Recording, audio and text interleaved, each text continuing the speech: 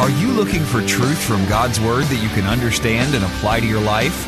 You'll find it today on Make It Clear with Dr. Stan Ponz, Bible teacher and president of Florida Bible College in beautiful Orlando.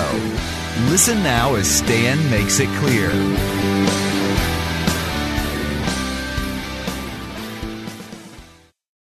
I see a lot of men here, and some of you men are really strong men, and it's hard for you to say, I love you, except maybe at a momentary or romantic time.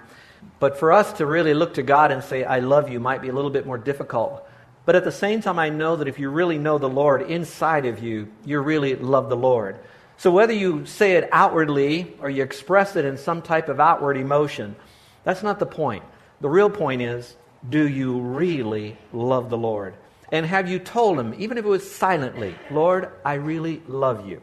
And most of you probably will, in the affirmative, say, yes, I really do love the Lord. I try to, I want to, I think I do. Yeah, I really do love the Lord. Well, one of the ways you demonstrate your love to the Lord, it says, if you love me, Christ says, you will keep my commandments. Now, some people say, well, if I really love Him, then I'm told to keep His commandments. Well, actually, the construction of it in the Greek is more like, if you love me, then you will be keeping my commandments. In other words, the love for the Lord will be so strong that it will follow naturally, or in this case supernaturally, with the desire and a fulfillment of keeping His commandments. But it's born out of our intimacy with the Lord and our really love for Him. So, guys, it's okay to love the Lord whether you say it out loud or in your heart. But what God really wants us to do is to demonstrate it with our life in fulfillment of following Him. Now, again, that's spoken to those who know Christ as Savior. Today's message is called, What Does Real Faith Look Like?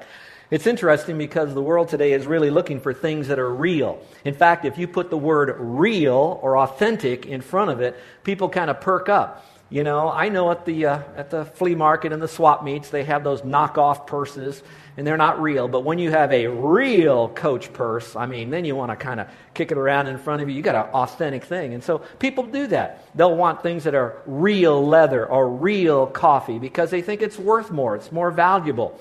In fact, there was a television show called Real People. Today they call it reality, real programs about real people.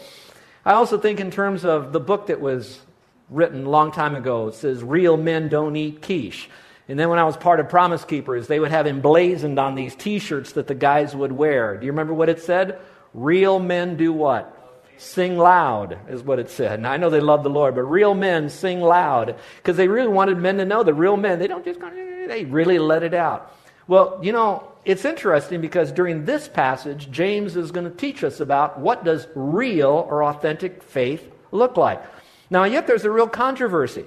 The really is because in much of the New Testament, you're going to hear the biblical principle about salvation, being saved or going to heaven or having eternal life, is strictly by faith alone. In fact, you'll hear it from this pulpit nearly every Sunday that going to heaven is by grace alone, through faith alone, in Christ alone, for the glory of God alone. Everything is born on just by faith in Christ. The New Testament is just over and over talks about that.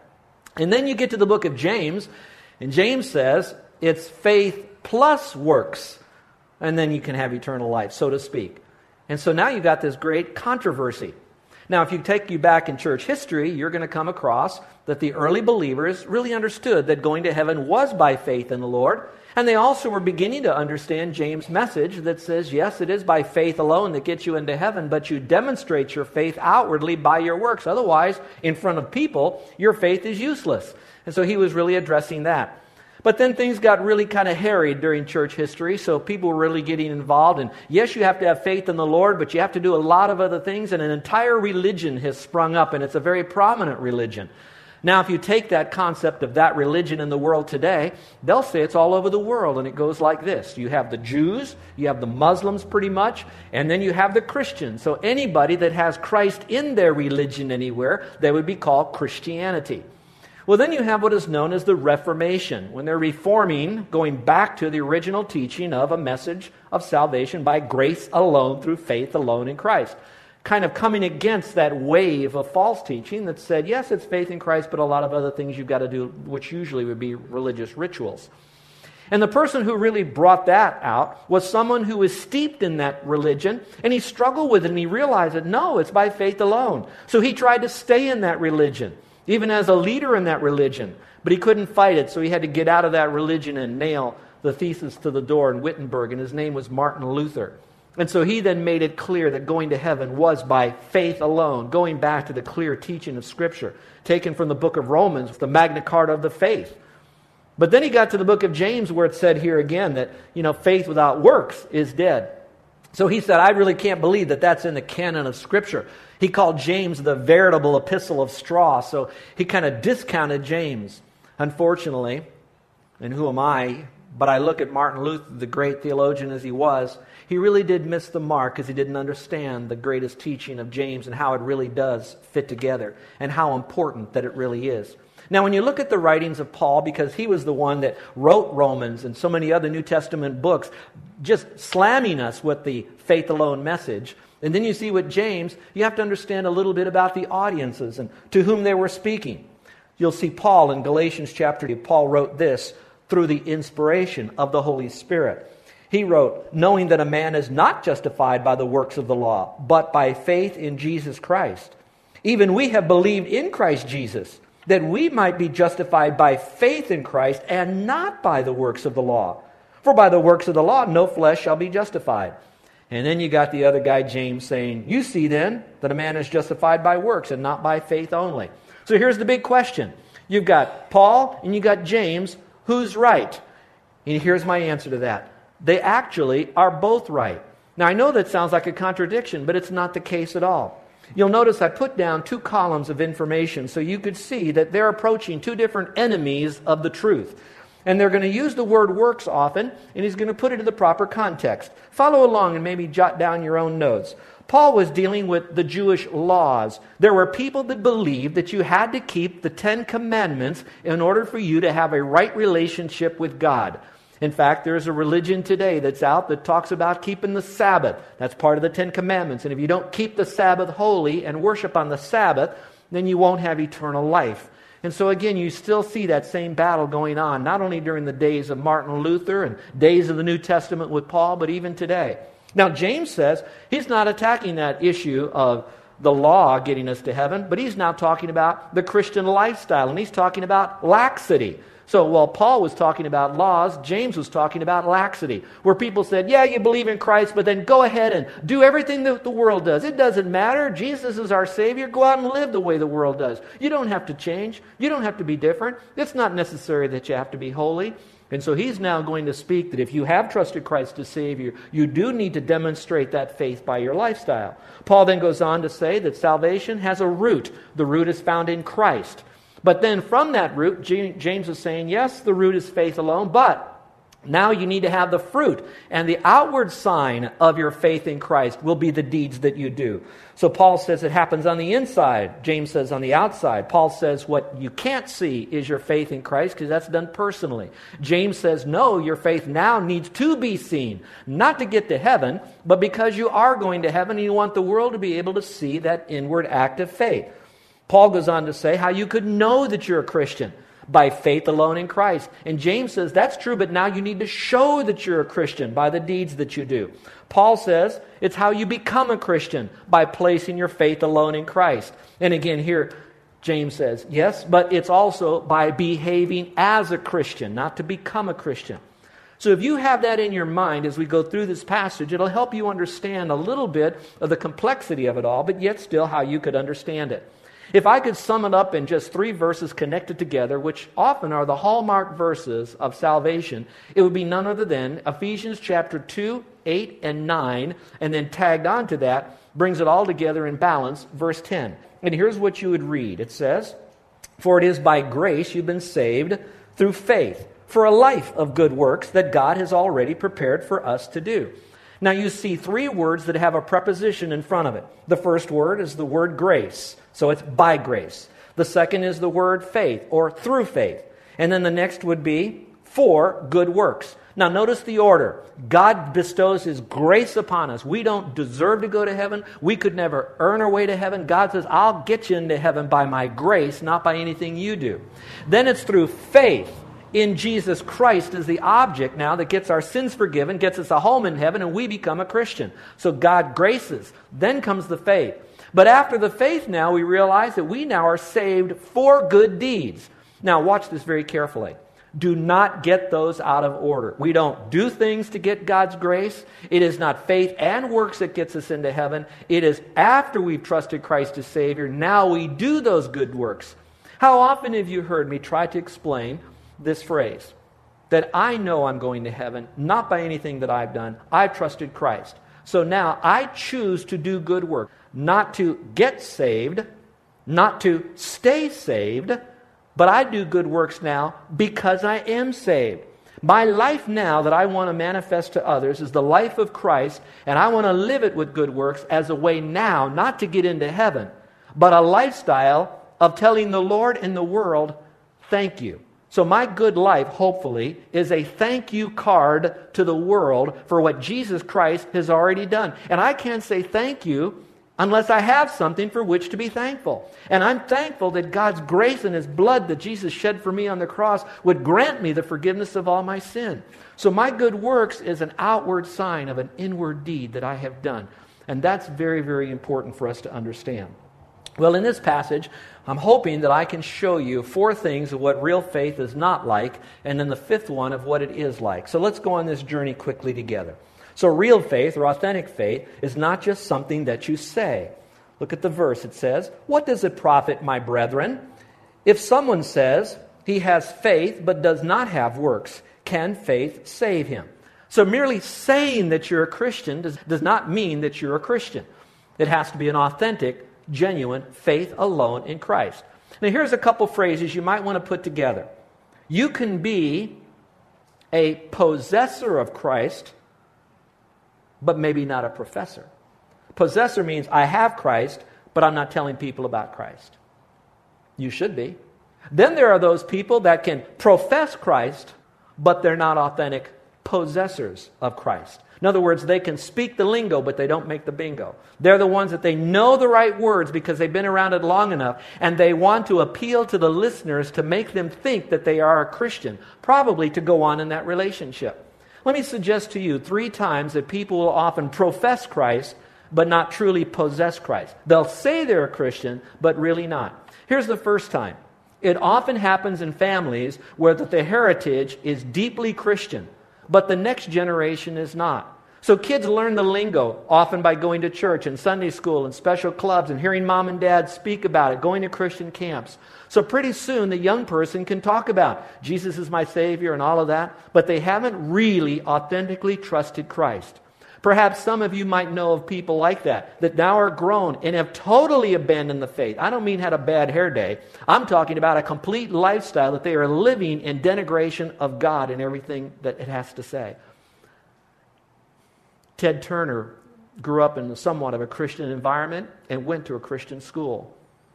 And now he's one of the many vocal people against authentic Christianity. I can't judge his salvation, but I can wonder, is he a professor knowing the lingo? Something happened when he was a kid, but he never truly possessed Christ? And that's why moms and dads, it'd be really good to begin to penetrate into the mind and thinking of your kids and allow them, or create rather, an environment where they feel safe to come to you when they struggle with Christianity and their belief system, so they can come to an authentic conclusion that it is faith alone in Christ, and then choose to put their faith in Christ. Here's the second type of person that will profess Christ but not possess Christ. We who are pastors, obviously, we're called upon to do a lot of weddings. And sometimes we'll have a fiancé and the mate, but they have those two who come in front of you. And it's often this way, and I don't want to marginalize, but statistically, at least in my world, as small as it is, the girl loves the Lord with all of her heart, is an authentic, blood-bought, born-again believer in Christ. And she's got a guy now because she's at a certain stage in her life, and the pickings are a little bit slim, and this guy isn't a bad guy. He's not a serial killer or something. He doesn't wear, face jewelry and tattoos all over his head, and he's got lightning bolts shaved on his forehead. He's a normal-looking guy, has a good job, cares for people, etc. But he wants to marry her so badly, and she set her flag up for her standards so high that she would only marry a Christian. And by the way, that is not an unrealistic standard. That is a biblical requirement that Christians ought not to marry someone who is not a blood-bought, born-again. It talks about the two cannot be unequally yoked together. I don't want to add to Scripture, but I think I could massage that a little bit more to say even a Christian shouldn't marry another Christian. A Christian should only marry another dedicated Christian. But let's get back to this point. And so they can talk the talk to kind of do all the sweet talk to that person, and the other person is so wanting to hear some bit of conversion thing that might go on that they'll jump at that. So we can say we're a Christian, but doesn't mean that we really are. Now here's one that's a little bit more easier for you to probably see, and that would be people that are on television or in movies, and they happen to speak about Christianity, and they'll talk about going to heaven is by faith in Christ, or Jesus died for sin, or He's the Savior, or be saved by faith in Christ, or have a relationship with the Lord. So they can talk the lingo. The actors and actresses read the script, but that doesn't mean they have truly embraced Christ as their personal Savior.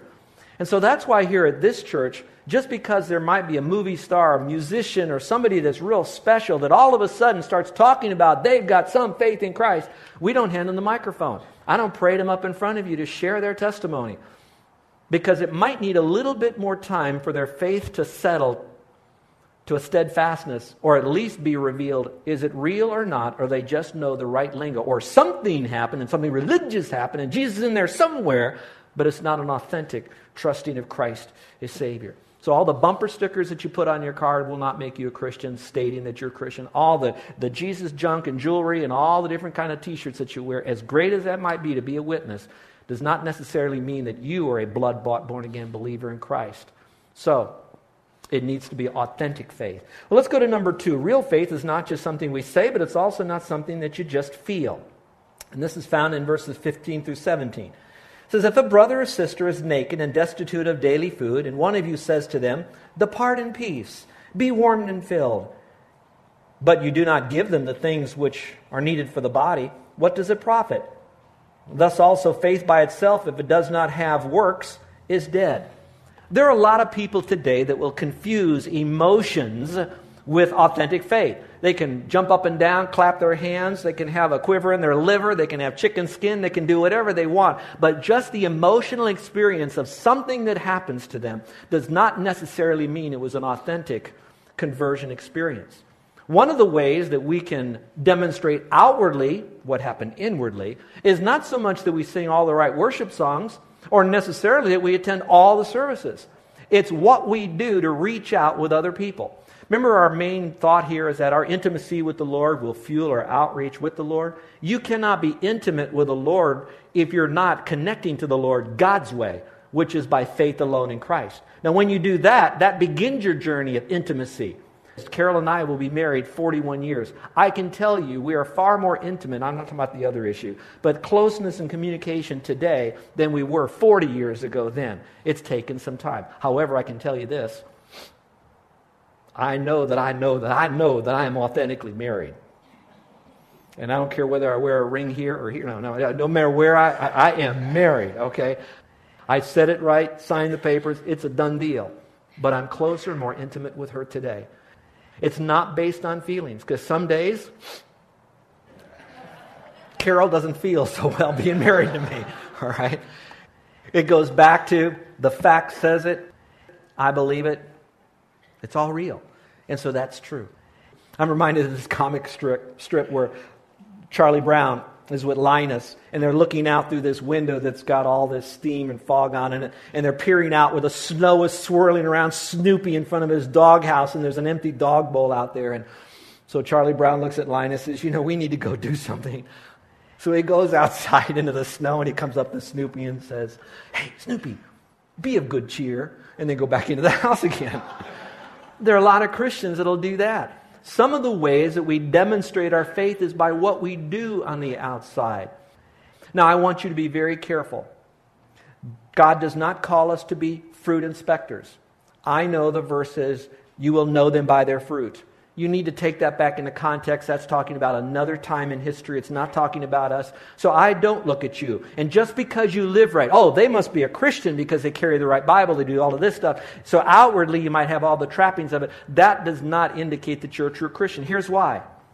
Those of you that live on this island know that there is a heavy presence, especially on the North Shore, of a particular belief system, that in that belief system, They're very pro-family. They're very pro-right living. They truly make some of the best employees you'll ever have. They're very careful about what they do with their body, what they wear, what they drink, what they eat, how they conduct themselves, how they live out their form of their religion. And I think you know where I'm going with this. So if I really looked at them and I interacted with them, they'll drop the name of Jesus in the conversation quickly. They'll drop in all the Christian things like pro-family and this, that, and the other, which is all great. But if you could peel back the center of their heart, it will not be a by faith alone, in Christ alone belief. It will be Christ is the mighty God, but you have the almighty God. Christ is important, and His Word is inspired, but so is this writing equally inspired, and sometimes more important and more relevant for today than God's Word, and they'll embrace that.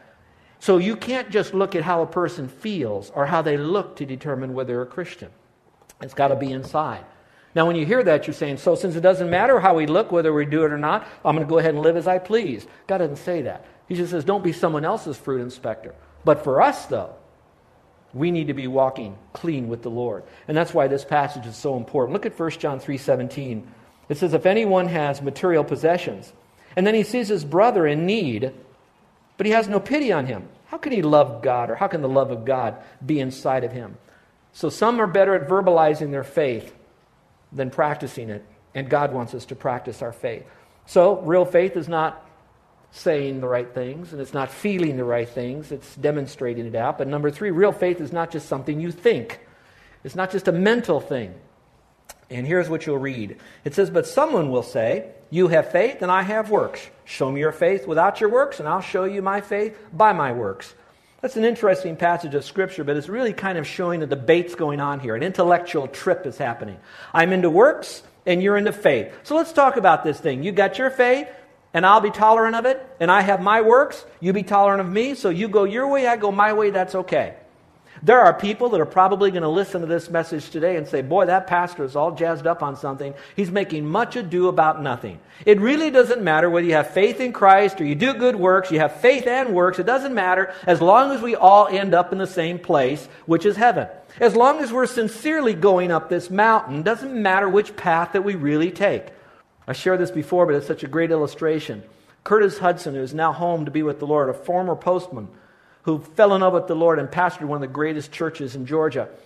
He said he remembered when he first got saved, he lived out his Christianity, even in the postal system. Now, he didn't jump up and down and put tracts in everybody's mailboxes, but he lived a life. And one lady said, you know what, going to heaven is just like going to the post office. You can go to the post office taking the boulevard, you can take the street over here, you can come in the back. It doesn't really matter. All these streets over here, they'll all get you to the post office. That's just like going to heaven. He said the only problem is, none of those streets will get you to heaven. They'll just get you to the post office. Jesus said, I am the way, the truth, and the life. No man comes unto the Father but by me. So real faith in front of others needs to be visible. Now the Lord is so gracious, here's a phrase, biblical, scripture. God looks upon the heart. Man looks on the outward. We believe in the Lord with our heart. It's an inward thing. Now we manifest it by what we do outwardly. We don't do it the two to go together. They're separated. And so this whole debate over it's by works, grace and works, it does matter. It is by faith alone. And those of you who are new, jot this down. Those of you who have seen this illustration, please use it. It's a wonderful way when you want to confirm what a person is doing to trust Christ. Door number 1, door number 2, door number 3. It's almost like, what's that TV? Let's make a deal or something. All right. Door 1, door 2, door 3. Follow with me. Door number 1, if you open this door, will you open up and be in heaven? On the outside of that door, it says good deeds. Draw the second door. You open up that door, will that door open up into heaven? On this door, the label says faith in Christ and good deeds. You go to the third door, open up that door, will that get you into heaven? On that door is a sign that says faith in Jesus Christ. So this one says good deeds. This one says faith in good deeds. This one says faith alone. All right, so you have 3 doors. Now, when you're talking to someone and you're maybe at lunch or at a restaurant, grab that napkin, pull out a pen, draw 3 doors, show it in front of them.